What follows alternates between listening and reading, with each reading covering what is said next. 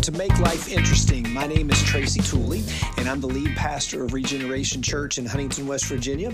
And I want to say thank you so very much for taking the time to listen to today's podcast. Whether you are working out, whether you're at work, whether you're mowing the lawn, whether you're running, whether you're just looking for something to listen to and you stumbled upon us, or maybe you're a regular listener. Either way, wherever you are, whoever you are, we are so grateful that you're a part of our discussion, and I can't wait for you to be a part of our discussion today. What you're going to be hearing today is what we call a table talk. It's an opportunity that I take on Sunday mornings sometimes to speak about a particular issue or a particular topic, something that we face in the world, maybe something that you face in the world. And it's an opportunity for us to talk about it, to get a biblical, scriptural view of it, and really just have open conversation. Sometimes I'll interview somebody. Sometimes we'll get questions and get discussion from the people that are there as a part of the crowd there on a Sunday morning. But it's just an opportunity for us to speak into an issue or let God speak into us about a particular issue. What you're going to hear today is a table talk between myself and Andy Knipp. Andy Knipp is a part of our church. He's a regular attender, a guy who is, super educated. He has some great experience, especially on the topic today, and that's racial injustice. It was an awesome opportunity for us to have this table talk because it fell on Juneteenth. Juneteenth is a holiday that the Black community celebrates, and you're going to hear some about that and why they celebrate, why it's important. But you're also going to hear us talk about just racial injustice and what some people in the Black community deal with. And we're going to be really speaking honest and authentic and open and transparent about the church and the church's role in racial injustice and how the Black community feels about the church. And Andy, who is a part of the Black community, has some great insight. He's going to say some things that will maybe make you feel uncomfortable, but it's all great discussion. It's all stuff that I believe helped us as a church allow God to open our eyes and open our hearts to some things. And I hope that some of the things that you will hear will make you feel uncomfortable, because sometimes change can't happen until we feel uncomfortable. So, take a listen. Let us know what you think. Thank you for listening to this and helping us make life interesting.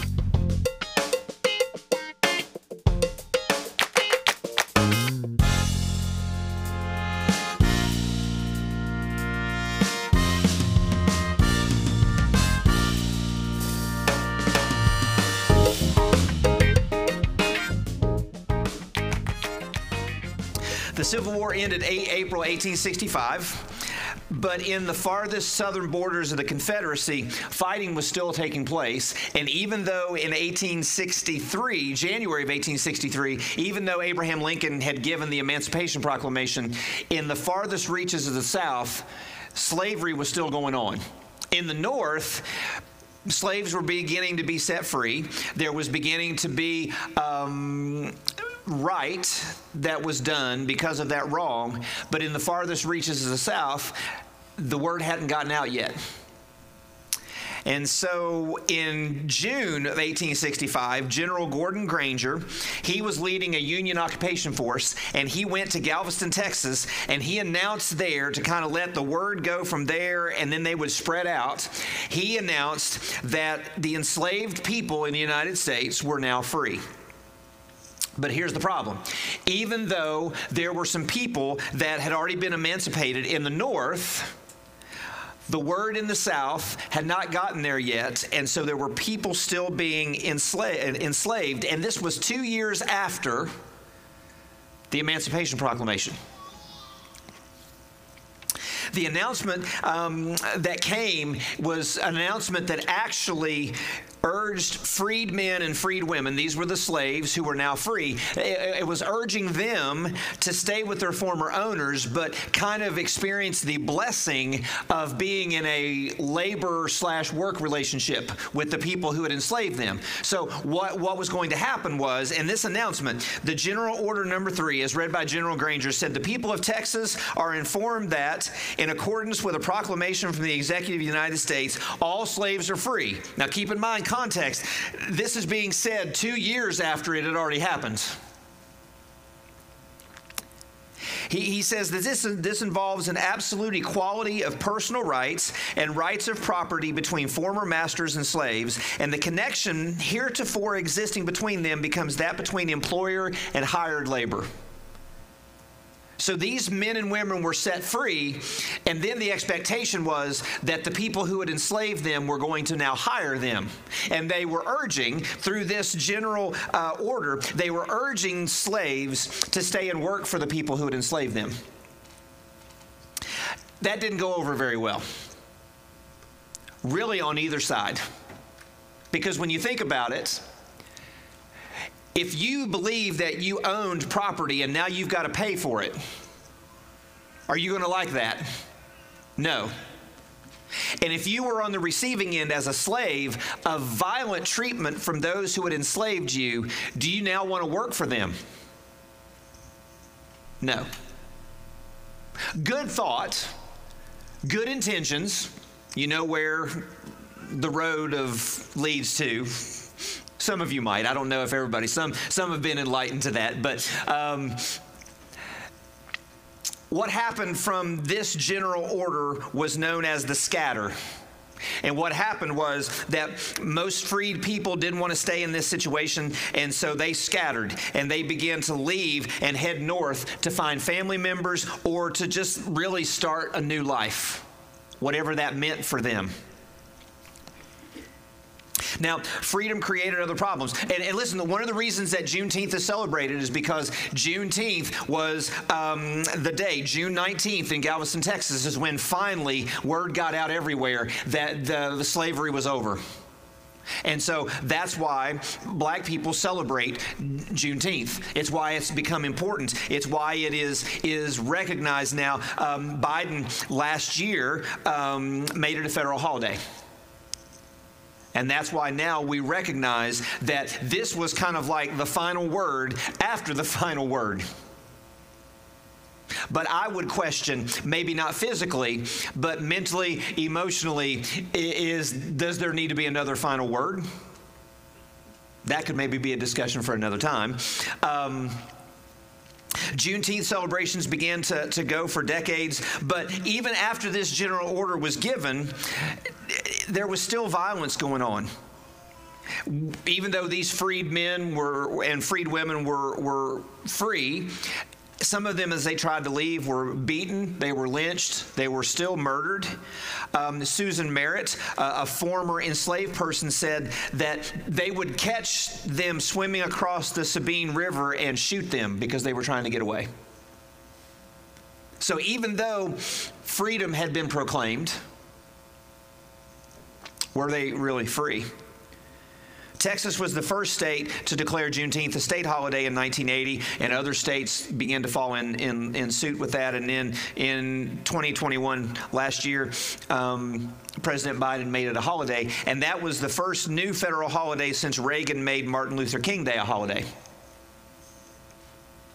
Now, we can see why Juneteenth is important. And as we were talking about table talks and different things, and this was the first topic that came to mind because Juneteenth falls on today, on a Sunday. So we felt like, should we let it pass without saying something about it? Because this is not planned, but one of the things that I think sometimes black people can feel, why they feel like the church doesn't care, is things like Juneteenth and other things, when they happen, the church doesn't always recognize it. And we don't always speak about it. Meaning we're not speaking to get an answer for it, we just don't recognize it. We've been guilty of that. And I want us to do better at recognizing when things happen. And it's one of those things, again, that just guidelines that we set last week. And if you didn't get to watch last week's table talk with Joey Crawford, I thought it went really well. And there was good discussion and I think questions that came from it. We talked about what happened in Uvalde, Texas, and it was good. And same thing that we talked about last week, I want to have for today. This is not an opportunity for us to become political. I believe we can have, as a church, a voice in politics, but we don't need to do that. But if we're going to continue to strive to see how we can educate ourselves and do what we can to become more of a diverse group of Christ followers, then discussions like this with this issue needs to be something that should be important to us. And there's no intent, there's no ulterior motive. It's just us being Christ followers that want to be able to seek out what God desires for us. And foundation of everything, Matthew 16:16. Remember, Simon Peter answered, "You're the Christ, the Son of the living God." That's what the world needs to hear from us as a church. That's the foundation. Everything needs to filter through that. But we can't become so focused on evangelism that it makes us almost feel like our heads are in the sand and we're ignoring social injustice. And I think sometimes with good intentions, maybe because we don't know how to talk about it or whatever, but I don't know if the church has always done a very good job of handling social injustice. When we're following one of the greatest, if not the greatest champion of social injustice, and that's Jesus. And we're going to talk about that. You're going to see Andy has some interesting comments. And I'm just going to tell you right up front, there's going to be a couple times we're going to pause and I'm going to get your opinion on things. But I watched these, looked over him again last night, and he brings up some very good things. And not in a, I'm trying to cause a problem way. Just ways that, as Christ followers, we need to think about them. Now, one of the things I've learned over the last couple of years is that for change to happen, for racial reconciliation to really begin, it has to start by listening. It says in James chapter 1 in the New Testament that we need to be quick to listen and slow to speak. And it even says in the Old Testament in Proverbs 18, I've been guilty of this. He who answers before listening, that is his folly and shame. And I believe the church has been really quick to want to wade into stuff without knowing anything that's going on, and we just want to wade in with a Jesus flag and think that everything's going to be fine and everything's going to go away. And what happens is we usually push people farther away from the church, farther away from Jesus than we do drawing them in. And over the last couple of years, I've had some very hard conversations. And a couple of them is all I did was sit and listen. And it was hard. And it helped give me some insight and made me literally do some insight. We can't just be quick to just speak and just blab. And don't get me wrong, leading with the gospel is what we should do, but we need to learn how to apply it well and speak it well. Know when to speak, when not to speak, when to listen. And I thought it would be good to have Andy. Andy wanted so much to be here, but he had already committed to go and help lead worship with a friend in Dayton that had been wanting to come for a while. And so we got together and said, hey, it was important enough that today's the day, and instead of doing it next week and say, hey, we're talking about last week, we wanted to do it today to be relevant. Now, I know when sometimes people use the word relevant, that means they're not. But I've really felt like we needed to do this today. And so Andy's a part of our church family. And here's the thing, I'm just going to be honest. White people don't always need to be leading the conversation about black people stuff. And that's not a cut towards anybody. But Andy's got experience and he's got some things that he's going to say that I have no clue about. So for me to try to talk about it, but Andy can. So let's let Andy introduce himself. So I'm Andy Knipp, born and raised in Ironton, Ohio. I was adopted when I was about 18 days old. My biological mom's sister adopted me. So the people that I call mom and dad are biologically my aunt and uncle. All white family. Graduated from Rock Hill High School. Was born and raised Southern Baptist. Like I attended a Southern Baptist church until I was actually to the end of high school. Then I started going to a Christian church on Greenup. I've gone to Christ Temple for a little bit as well. And then I eventually found my way here. I don't know how long I was here. It wasn't very long. You guys were still at the coffee house. Moved to Dayton. Still kind of like doing like Christian music throughout the whole thing. Like that's kind of how I got my music chops, I guess. And yeah, so I grew up Baptist, as I'm sure you know, they just pound scripture in your head. So I always grew up knowledgeable about the Bible, very much able to talk to people about the Bible, never really an issue. It probably wasn't until I got to, I would say probably when I got here, by no fault of you guys, was probably the start of my like backing away from religion, the church, whatever, just due to a multitude of things in my own life, but also like just in the world and what I think the church's response to it was. So, You heard him say there that Andy honestly is at a place where he's questioning his faith. And I would dare say more so than questioning faith, which he is, but he's really questioning the church more than he is questioning his faith. And to be honest with you, it depends on what day you talk to him. But he has some questions, and he has specific views about the church, and a lot of those things have been influenced by how the church has treated him. He describes his view of the church here in this next video. As I started pulling away from the church, it was very much a conscious thought of, if this is what if this was supposed to be the representation of God through his people, then I don't want anything to do with it, like at all. If people are supposed to be Christ-like and God-following and all these things, if all of the stereotypes about this group of people are things that I'm experiencing, then yeah, that's not really a God that I want to follow. So like in terms of race, I guess it was more of a like, there were definitely experiences that I had when I was younger, and experiences that I had like even just growing up, that if this is the representation of God, like I don't even know if, I'm not even convinced that God wants me around all that much.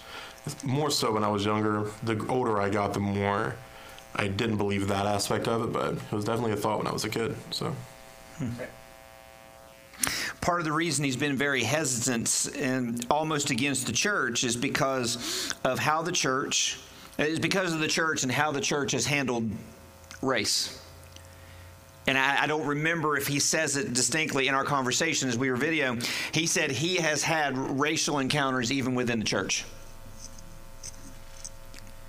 And so it's no wonder that if this is who's supposed to be representing Jesus and God our Father, it's no wonder he doesn't want anything to do with it. Just have to be honest. As he's lived seeking Jesus, his personal experience being biracial has been something he's had to deal with. And this is perspective that we'll never know. But listen to what he says here. Growing up biracial does present its own unique experience. Like sometimes it feels as though I'm too black for white people, but also I'm too white for some black people. And it's a really weird dynamic. I definitely know that I've never been made fun of for. I've never experienced being too white. You get what I mean? Discrimination has never happened because I was too white. But in terms of like how I grew up, there was always this side of me that like, I know I'm not like everyone else, but why? And if I'm not this, what is this? And so that's when I like kind of my biological father and my biological mom actually was always in my life. Like I said, my biological mom was my aunt, so she was always just Aunt Sherry. My biological dad was just a family friend that just kind of came and went. And so when I found out who my biological parents were, like, this was now my chance to get to know this other half of me that nobody could figure out, or I couldn't figure out because there was no one around to help me. So with that being said, there was always that aspect of like something about me is missing, and trying to I almost acted out because I couldn't figure out what it was, and no one else around me is a person of color, so how can they help? There's the tension between white and black, but then there's an added tension for Andy because he's not white enough for white people, some people, and then he's not black enough for some black people. So he's trying to find his place. And even within the church, that can be a hard tension for him. And this is an example. What he's talking about is an example of one of the things we always talk about, of how the devil can't create anything, but he'll manipulate everything. Without listening and educating ourselves, we sometimes let our pride or our arrogant approach to the gospel get in the way of building bridges. And because of this, we sometimes turn people away from the church. People who, like Andy, are just looking for somewhere to belong. Does that make sense?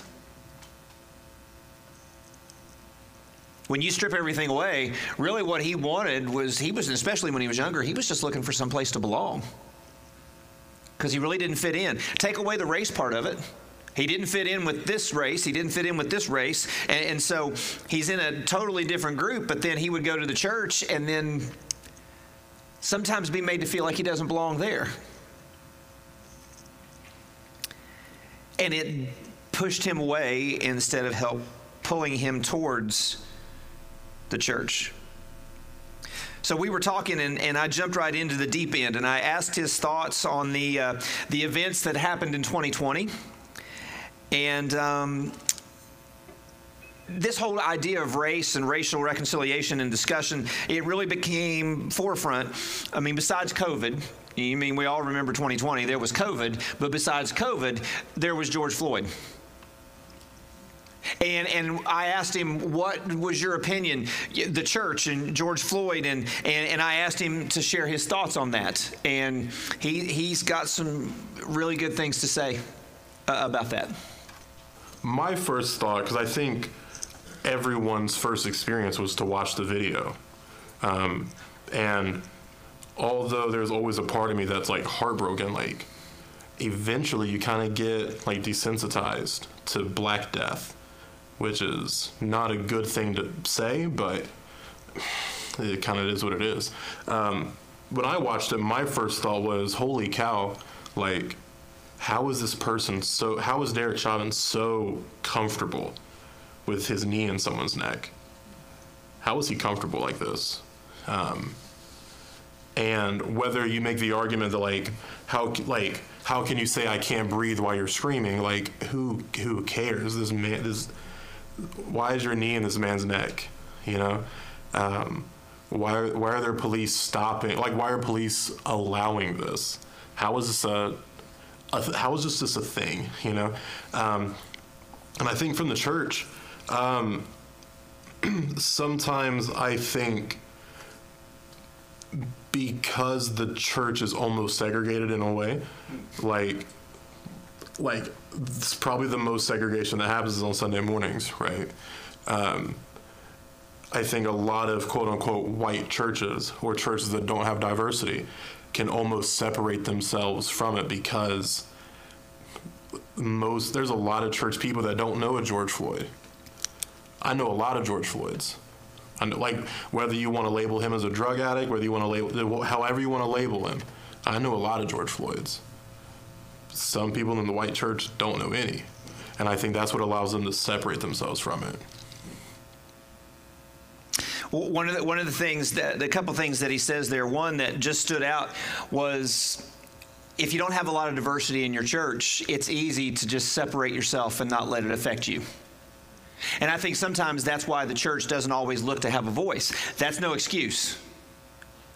To me, in a lot of ways, it should make us look at times at how we can search harder for how we can have a voice.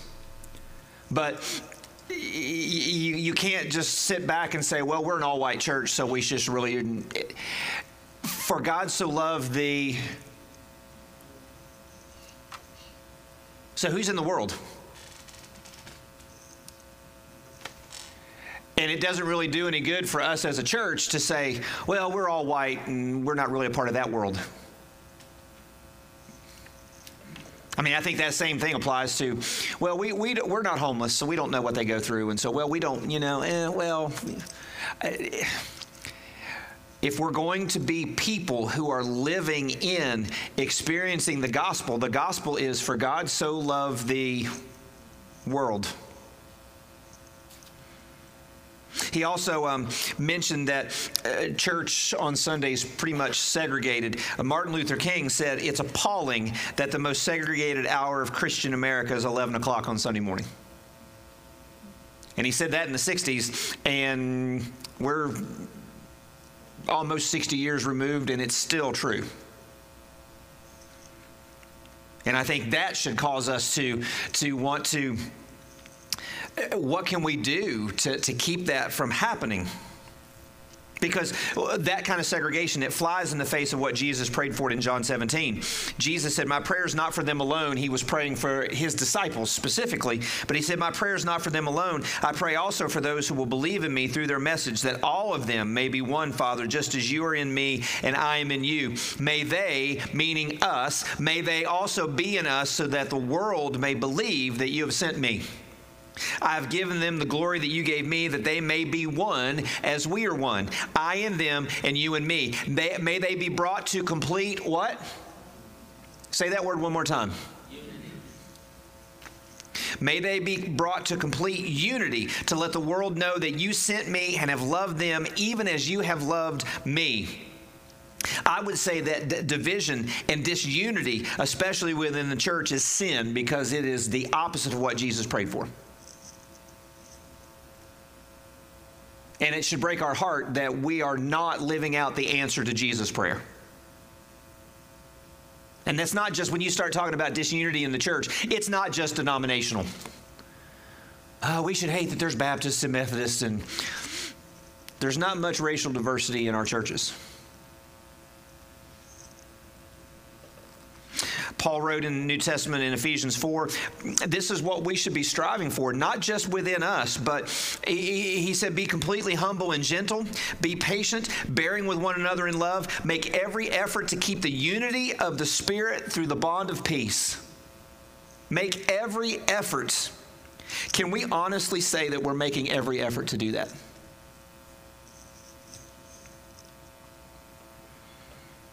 Listen as Andy continues. Oppression creates culture. The reason the black community or the black experience and culture exists is because of the oppression that we've experienced since before this country was founded. So as segregation, as slavery ended, and obviously we have segregation, we have Jim Crow and all these different things, there's things that develop in these segregated communities. One of those things is going to be how church operates. Black people didn't know what church was quote unquote supposed to be because we weren't allowed there.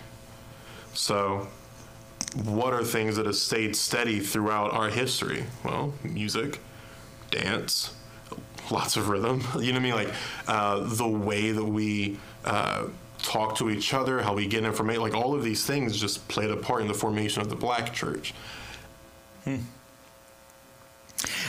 For Caden's, I forget what the name of it is, his senior project for college, he filmed his film, Exodus 23:20. And part of it he filmed in a little Methodist church right around the corner from our house in Fraser's Bottom. And that church has been there for, I don't know how many hundreds of years. It's an amazing little church, got a cemetery around it. Broke my heart about that church because when you first walk in the door, it was a Methodist church, still is. So if you are familiar with old Methodist churches, some of them have the bell up there and they got the rope that hangs, and you can, the Methodist church I grew up in, they had that, and it was always a thrill for me to go and I get to ring the bell, and I'm pulling this big rope, Broke my heart in that church because there was a little ladder thing and a thing up in the ceiling that you could go up in the cubby hole, and that's where the black people had church. Almost like in the attic away from the white people down on the main floor.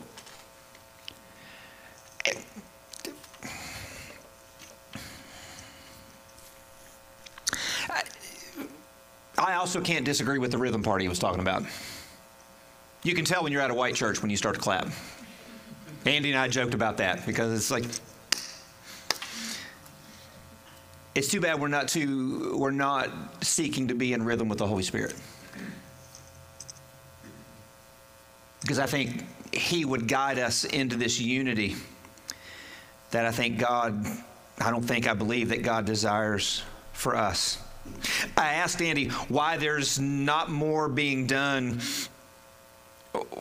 or why racial reconciliation and unity doesn't always seem to be a priority in the church. And here's what he said. Fixing systemic issues is messy. Talking about a long, horrific history is messy, and it's super uncomfortable. Talking about race is not necessarily a comfortable feeling, but I have to think about race in every interaction I have, whether it be with police, whether it be, I work in sales. I have to consider my blackness in this interaction. Can I really be myself, or do I have to code switch a lot? Do I have to almost assimilate in a way to make this customer comfortable to a degree? Fine, but these are everyday things that I have to think about, and it's not comfortable. So for a lot of people, if you don't have to think about it, why would you if it's uncomfortable? I wouldn't, but I don't have that privilege to not think about it and not actively engage in it. And I think a lot of people who do the whole, well, let's just pray about it and it eventually goes away. Well, you can do that because you're not actively experiencing it, really, ever, until it's brought to your attention, and then we can just pray about it. Well, let me get some input from you. What do you think about that when he says we'll pray about it? What did you take from that? Give me a response from you. Shameful? What is it? Oh. It's a cop-out. It'd be different if you actually did. Yeah. You said it and actually did. How many times is it is that just what we said, right? I'll pray for you, or, I think social media's made that worse. Something tragic happens, we're praying for you, but do you really? I'm guilty of that, saying I'm praying for you or whatever, not doing it. So I think step one is praying. Yeah. It hurts because sometimes that's just our default. And here's the thing about it is I believe that we can get very comfortable when the devil convinces us that sometimes we've done something when we realize there's a problem, and then we go so far as to pray about it. And I'm not saying that prayer isn't important, but what I'm saying is that sometimes we need to step up and be the answer to the prayer we're praying. Because sometimes we can feel like we've done something because we've recognized there's something. And sometimes instead of saying, oh, Lord, please let somebody do something, if we stopped and paused for a minute and maybe just listened, maybe he would be asking us to be a part of the group that's doing something. But as Andy said, and he's honest, it's freaking hard. It's messy. But as we've talked a lot, well, Jesus didn't run away from the mess. I mean, we need to do something. Listen to Andy here. I think this was really good. When Jesus went into the temple and he started flipping tables because people were being taken advantage of, he didn't walk outside and pray about it. He could have, fine. I'm sure he would have been justified, but he started kicking people out, and he made a whip out of sharp rock and whatnot. He kicked people. There was action. When he prayed before his death, he didn't just pray and oh man, I pray the sins of the world are forgiven. Nah, there was things that happened. Prayer without action really means nothing to me. Did you catch that last line? Prayer without action really means nothing to me. I don't know if you noticed it, depending on who you're friends with on Facebook and things, but man, there was such an outcry against all the people who posted after Uvalde saying that they were praying. And there were a bunch of people going, we're just really tired of hearing you pray and hearing you say you're going to pray, but yet you're not really doing anything. And you had the people responding to that, wanting to, wade in with the flag and make it political, but it's not, it's truth.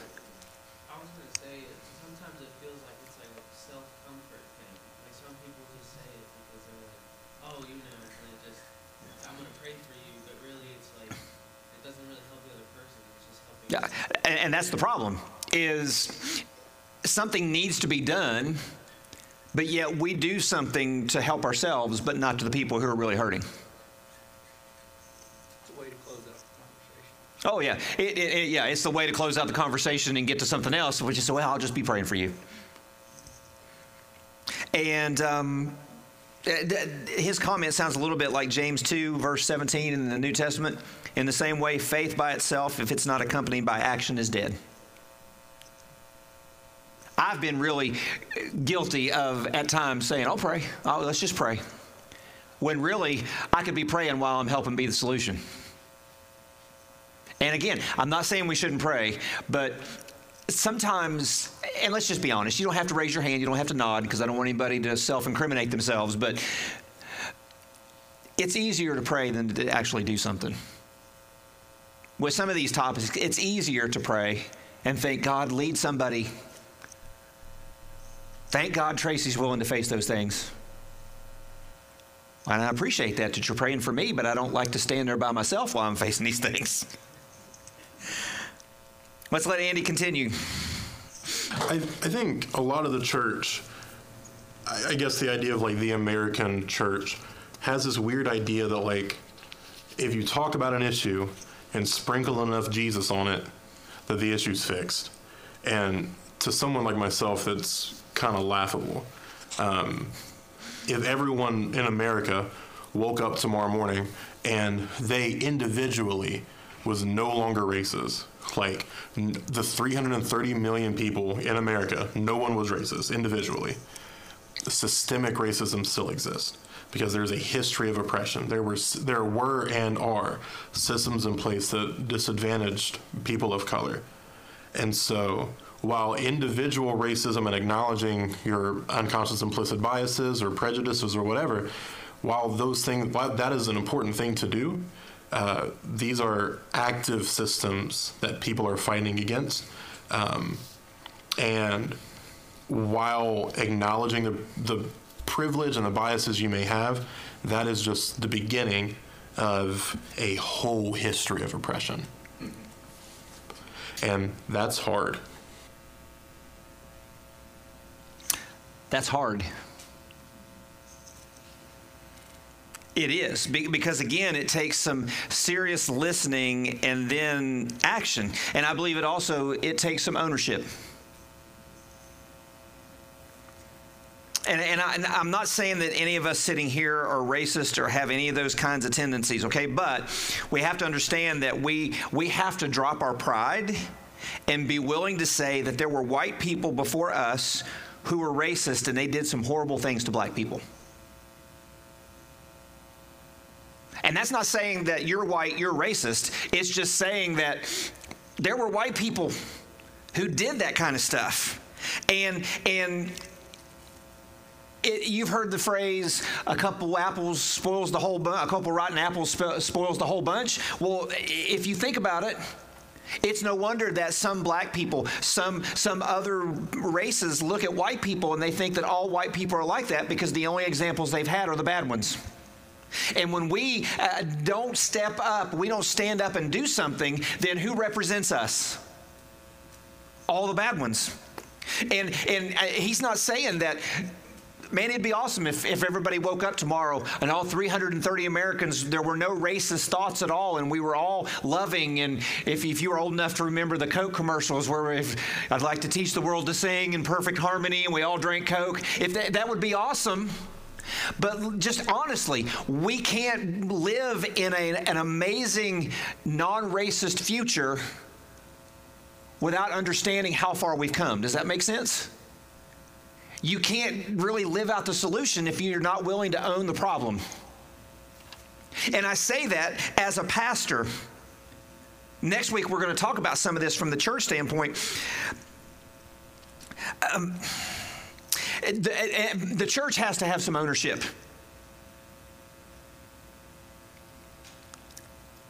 Because if you start looking back,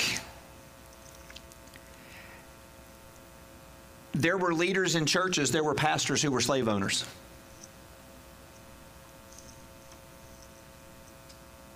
And to me, why wouldn't the church want to do something to change that perception? I mean, as a pastor, I need to carry some of the shame of that. I didn't do it, never have, never will. But I carry that over my head as a pastor because other pastors did that. Does that make sense? And so I think for us as white people, sometimes we need to say, yes, there were white people who did that. And it's not us, but shouldn't it shame us that white people did that?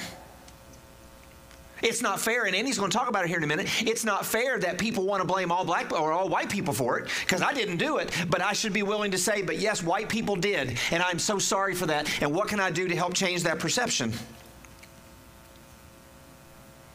I mean, the thought of somebody who was called to ministry, to be someone who carries the gospel of Jesus Christ, to know that somebody who made that commitment was willing to enslave someone, which to me goes totally against the gospel.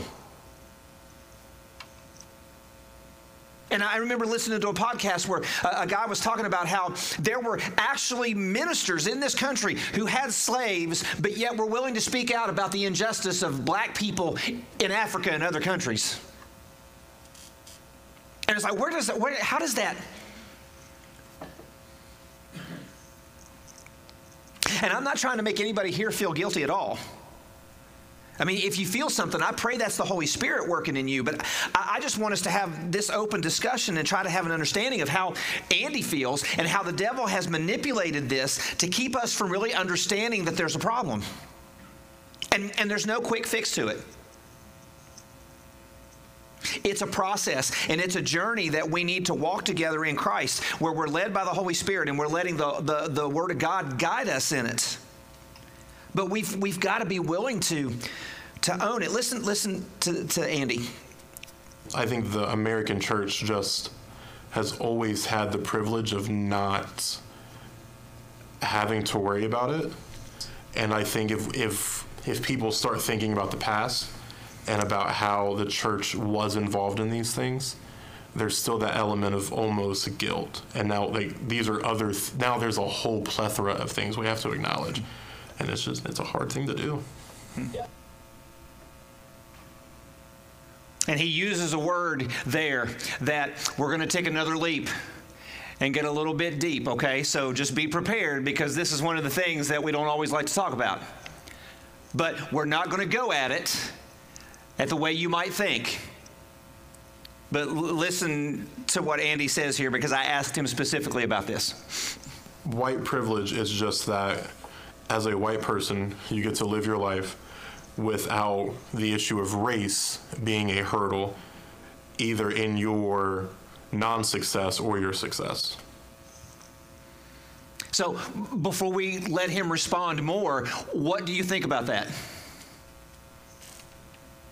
Because I've been on the end of some conversations when it comes to white privilege. And it's one of the things that the devil will manipulate. And this is a safe place. So what? I know I wouldn't have the same opportunities if I was black. I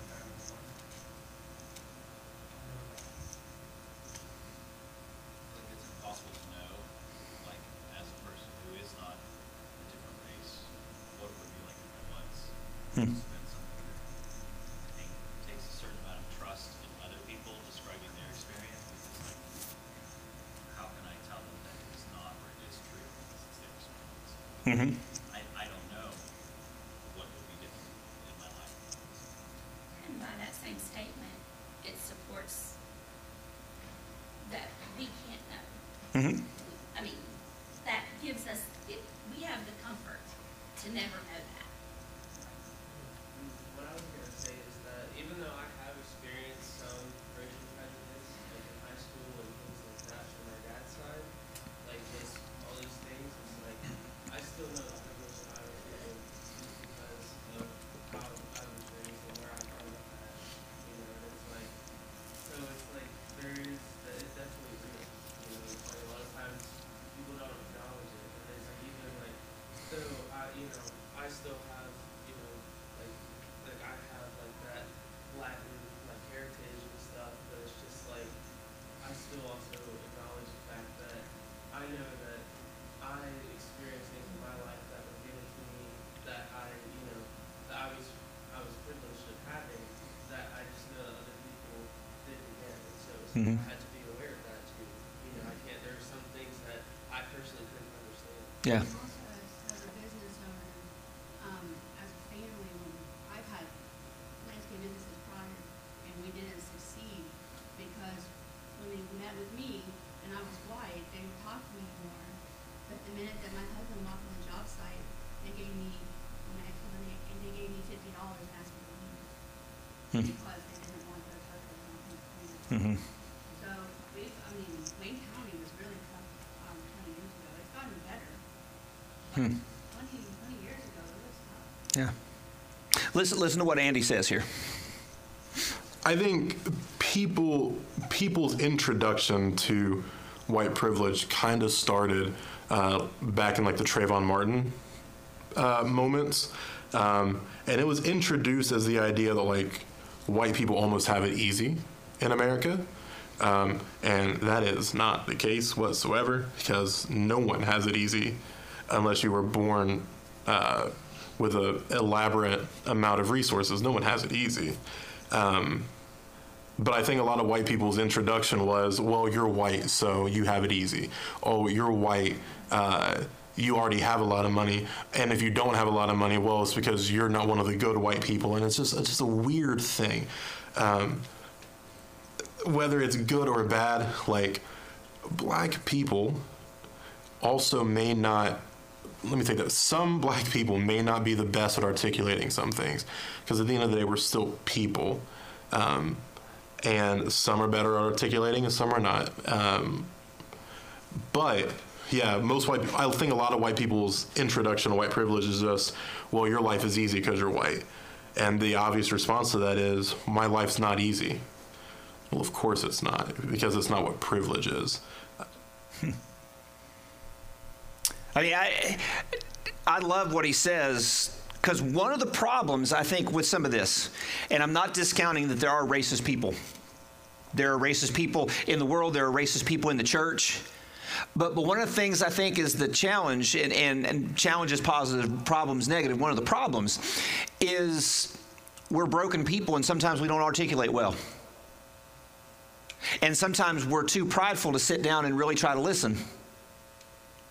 We just want to jump and make excuses, or we want to jump and give answers. And I love Andy. I mean, Andy, if you get to know Andy, and hopefully you will, because he's told me, give my information out there, and he's at church most Sundays. He's been helping with worship some. He is never afraid to have a discussion, is he, Mike? Ever. Trust me. And he would sit and talk for hours. Oh, yeah, and he does. He listens. doesn't look at you and go, that's one of the dumbest things I've ever heard. Because I've said some things to him that I know when they're coming out of my mouth, they probably sound pretty stupid. But he's willing to say, no, that's, sometimes he'll tell me it's stupid, but he knows me well enough that I don't get offended. But I love how he said, nobody's really had it easy. There may be different degrees of how difficult your life has been, but at the same time, I love what he said, that honestly, the majority of us who are white have never had, it's privilege enough just to not have had to worry about some of these things. But we've never had somebody tell us that. Does that make sense? And sometimes I think it's just pride. We need to get out of the way. And sometimes when people are talking about this, they're not talking about how, because I've had people have it mentioned to them about white privilege, and they automatically want to go to, well, I've worked for everything I had. I didn't have nothing, and I worked and I slaved, and I'm like, bad word, of course, but it's like, that's not really what they mean. It's just that a lot of the things that we as white people have been able to experience, and I'll be honest, been blessed with, not everybody's had that. Some black people have not had that. And maybe it's not a bad thing to think about how we can change some of those things. And I think that term in itself is so incredibly politically charged as well. It's so people think they understand what it means and they don't. amen to that. Amen to that. And then a lot of people who don't communicate well and have trouble describing these things or having arguments about things they don't really understand the definition of it. Mm-hmm. And then that just creates a whole other thing. Yeah. And until you slow down some of the politics in this situation, it's going to be very hard. Andy made the point, and I agree with him, it's very messy. It's very messy. Because you got political leaders pushing one agenda, which, it depends on which side of the political coin you want to look at this. And we shouldn't, but that's reality.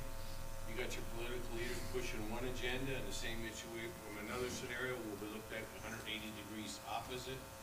So the politics just takes a messy situation and turns it completely into almost unmanageable. Hey, I'm going to be honest with you. From a pastor point of view, and this is not on anybody here, on purpose.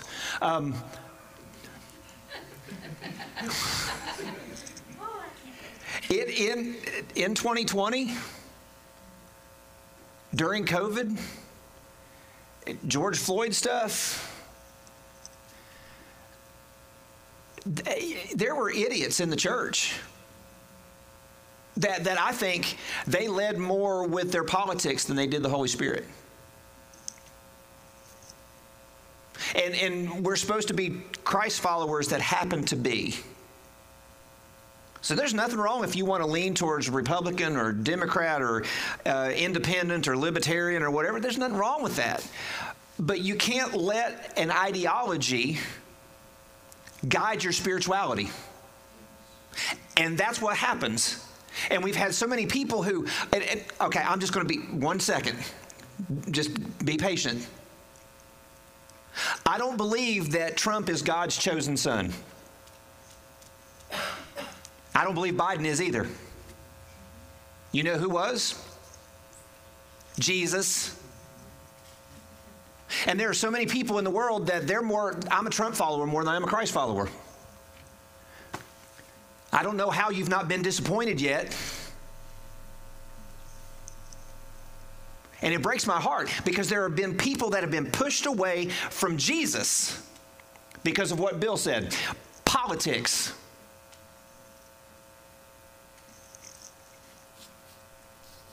And let's see, we talked earlier about unity. Let's go on before I say something I don't like. If I walk down the street and I am seeing someone getting robbed and violently robbed, like beat up, if I don't do anything, I am now, even though I'm not hurting the person getting robbed, I am aiding the robber by not doing anything. If I help, I'm helping the person that's being victimized. If I don't help, I'm helping the victimizer. And I think the same thing about race and the same thing about social issues. So when I say not doing anything is a stance in and of itself, well, you may not be doing anything. And you not doing anything is allowing that oppression to continue.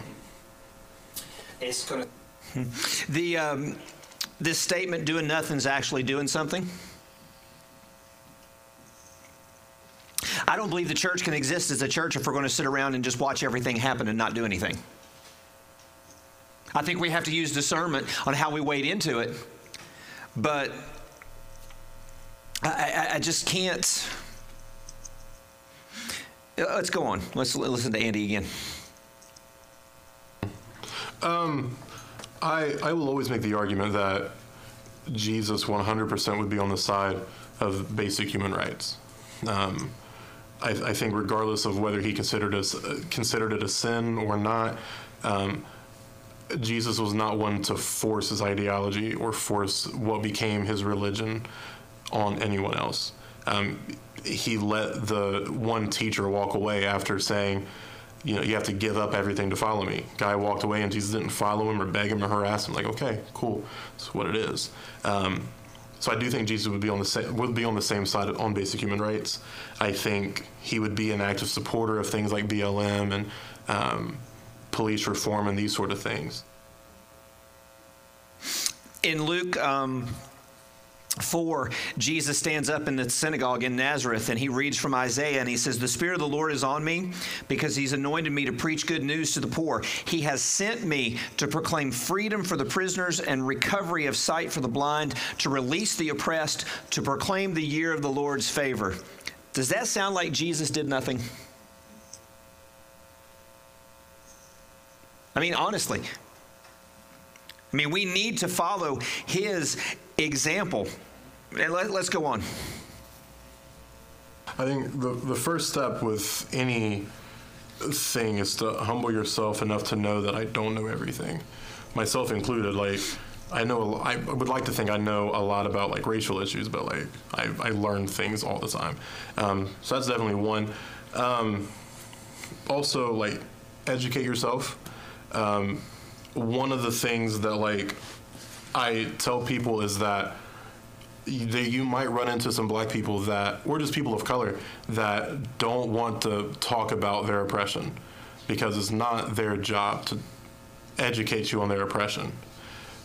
However, if you do run into some that you're close enough to because you're genuinely wanting to know, like, their thoughts and feelings, if they're open to talking about it, listen. And understand that the things they're saying, although it may hurt and may make you uncomfortable, they're giving you their actual experiences all the time. Like, and then also, like, find some authors, find some commentators, find some people that actively talk about these issues as well. I'd be more than happy to give resources. There's documentaries on it, there's books on these issues. Information is out there, it's just a matter of, do you want to put the time in? But I do think the most important part is to, when you hear or feel or know that racism is going on, be the one to say something at all times, regardless of how uncomfortable or small or anything. If people know that you don't accept those sorts of things around you, then eventually, or the hope is, these thoughts and ideologies go into their own little enclave that don't matter at all. The less races there are, probably for the better. One of the things that when you get to know Andy, he's not just saying this stuff because he just wants to say things. I mean, he does want to be a part of the solution. And he has some thoughts about what might help, but he's not one to press things on you. And when you hear him say BLM, he stressed many times when we were talking Black Lives Matter, he was talking about the movement and not the organization.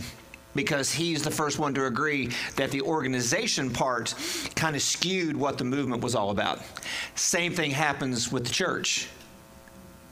The church has sometimes skewed the gospel. And Christianity is not supposed to be a religion. It's supposed to be a movement to share what God did through Jesus to change the world. But the organizational part, I've talked to many people, and maybe you have, that I just don't like organized religion. And I love that, because sometimes that's a point for me to agree with them, because I'll tell them I don't either. And then they get this weird look, because like, well, you're a pastor, aren't you? Well, and we have to work through that. But here's what I want to do. We got a couple minutes here. I want to call Andy.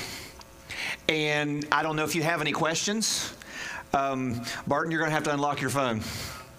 4931. Everybody hear that? And that's going out everywhere. That's not my bank pen. 4931. You hit that little arrow thing. Okay. All right. And we're going to call Andy. And we're going to get, if you've got a question that you would like to ask him, we will... all right. Okay. How you calling this thing? There we go. All right. This is an Android, so I'm not familiar with the dark side. All right. All right. Let's get this. Let's see.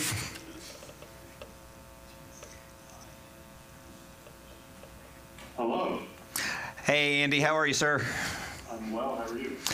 Great. Did you finish leading worship, or did you walk away and leave them hanging? No, the service is over with. Oh, okay, good. Step outside. Cool. All right. Well, everybody can hear you right now, so be careful what you say. But, man, so far things have gone great. I appreciate the stuff that you recorded and shared, and we just wanted to open it up with you on the phone to see if anybody's got any questions. Anything that kind of got their attention. And so, anybody have a question? Anything that you'd like to? Because I know you've got plenty to say, Andy, so I know you won't be a little lost for words, but. This is just for my, the teenagers in this room, and the fact that I have a teenage son that loves Andy dearly. But give me some suggestions what he thinks teenagers can do if they come up against this in their school or just anywhere to change things. Okay. What would you say to teenagers who may come up against this kind of stuff, racial issues, racism? What would you tell them? What are a couple things maybe they could do, like if they face it in their school or they have it, in their lives? What would you say to that? Oh, yeah. I think it kind of depends on, the back. So I myself, I wish I would have learned more about not only, Black history, but also just current Black issues. It's much easier to get people off of you whenever you kind of know what you're talking about, opposed to just arguing back and forth with people. So if I would have had that about why different things were the way they were, or being able to call out why stereotypes exist and kind of nip it in the bud at that point, I really think a lot of those issues would have gone away, because if you can make bigoted people, I guess, look and feel stupid without saying that they're stupid, then it kind of makes your life a little easier. In terms of what you can do as a white person, I think the biggest thing white kids can do is always just call it out and just make it known that in their circle and around them, it's any amount of it is not welcome. And I think if you exclude bigotry from your circle, you kind of put it in its own little small enclave, which is what we want anyway. That's awesome. Thank you, sir. What else?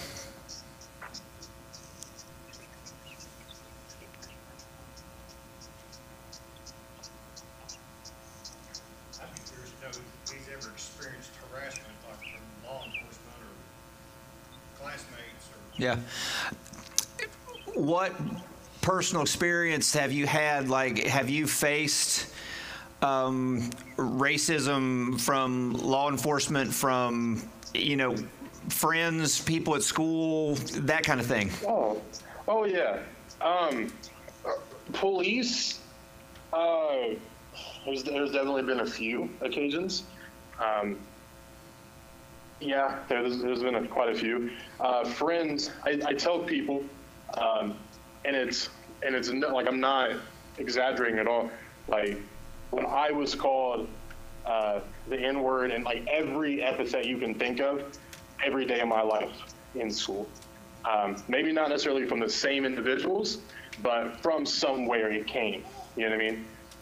And I think that's one of the things people get mistaken with when it comes to racism, is that it may not be one particular bigot that's like super loud. It can be very small from a lot of different places. So, but ultimately, yeah, racism is what was a very everyday thing growing up. And it's one of those things that we as white people can never really know that. Sure. That is definitely the beauty of privilege in a way. Like, I don't, as I'm sure it was left in the video, like, privilege is not a bad thing unless you either refuse to acknowledge it or you start to abuse it. But like, part of the idea of, or part of the thing about white privilege is the fact that, like, you don't know, and that in and of itself isn't a bad thing. But once you realize you don't know, is what you do afterward that is the issue, possibly. Yeah.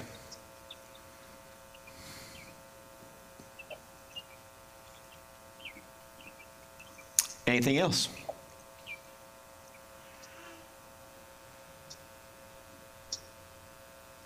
Andy, I don't know if we have any other questions, but what, to kind of help us close out before we go into our ministry time, what is something that you would say to, what's something you would say to us?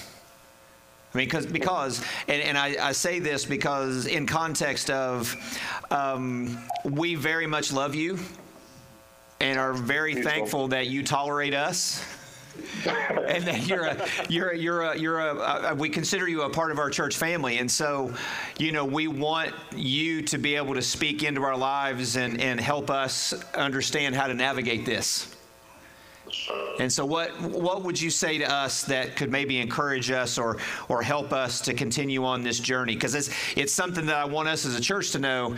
You may not always see it or hear it, but it's always behind the scenes and underneath something we're striving to do. Right. And so while we may not be, because one of the things I'm very passionate about, and we talked about this a couple weeks ago when we filmed this, is we have to be careful that social issues don't overshadow the gospel. Right. But we can filter how we handle these things through the gospel. Sure. And so, it may not always be heard, but it's always something we're striving for. So what is something that you would encourage us with and could challenge us with, maybe? Yeah. I guess I should preface this by saying, like, I grew up in church, like, my whole life.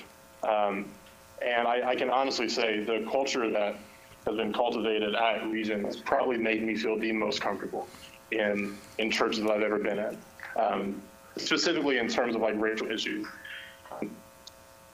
Like, that is a huge thing for you as well. So I appreciate that. I guess the challenge or always keep in mind is that you can never know too much.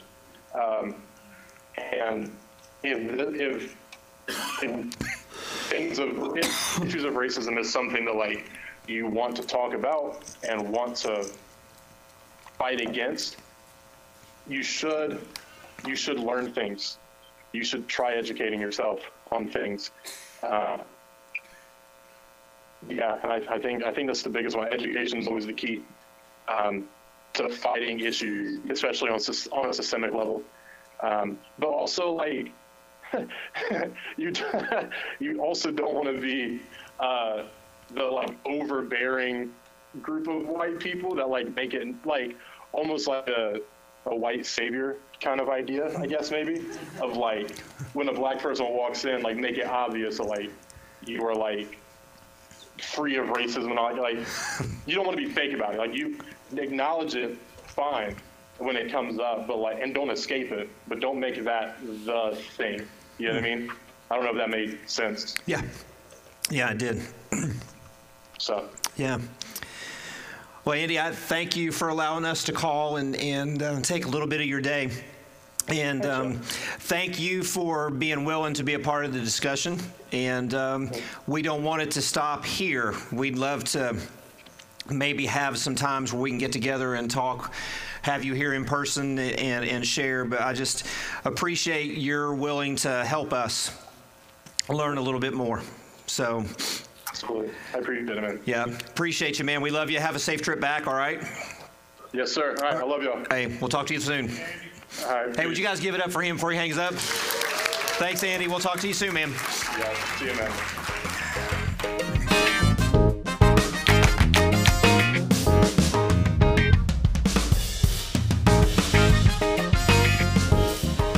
There's something in one of the videos as we close that I want this to kind of be hanging there, and the band can come up, so we're gonna close things out. He gives a quote.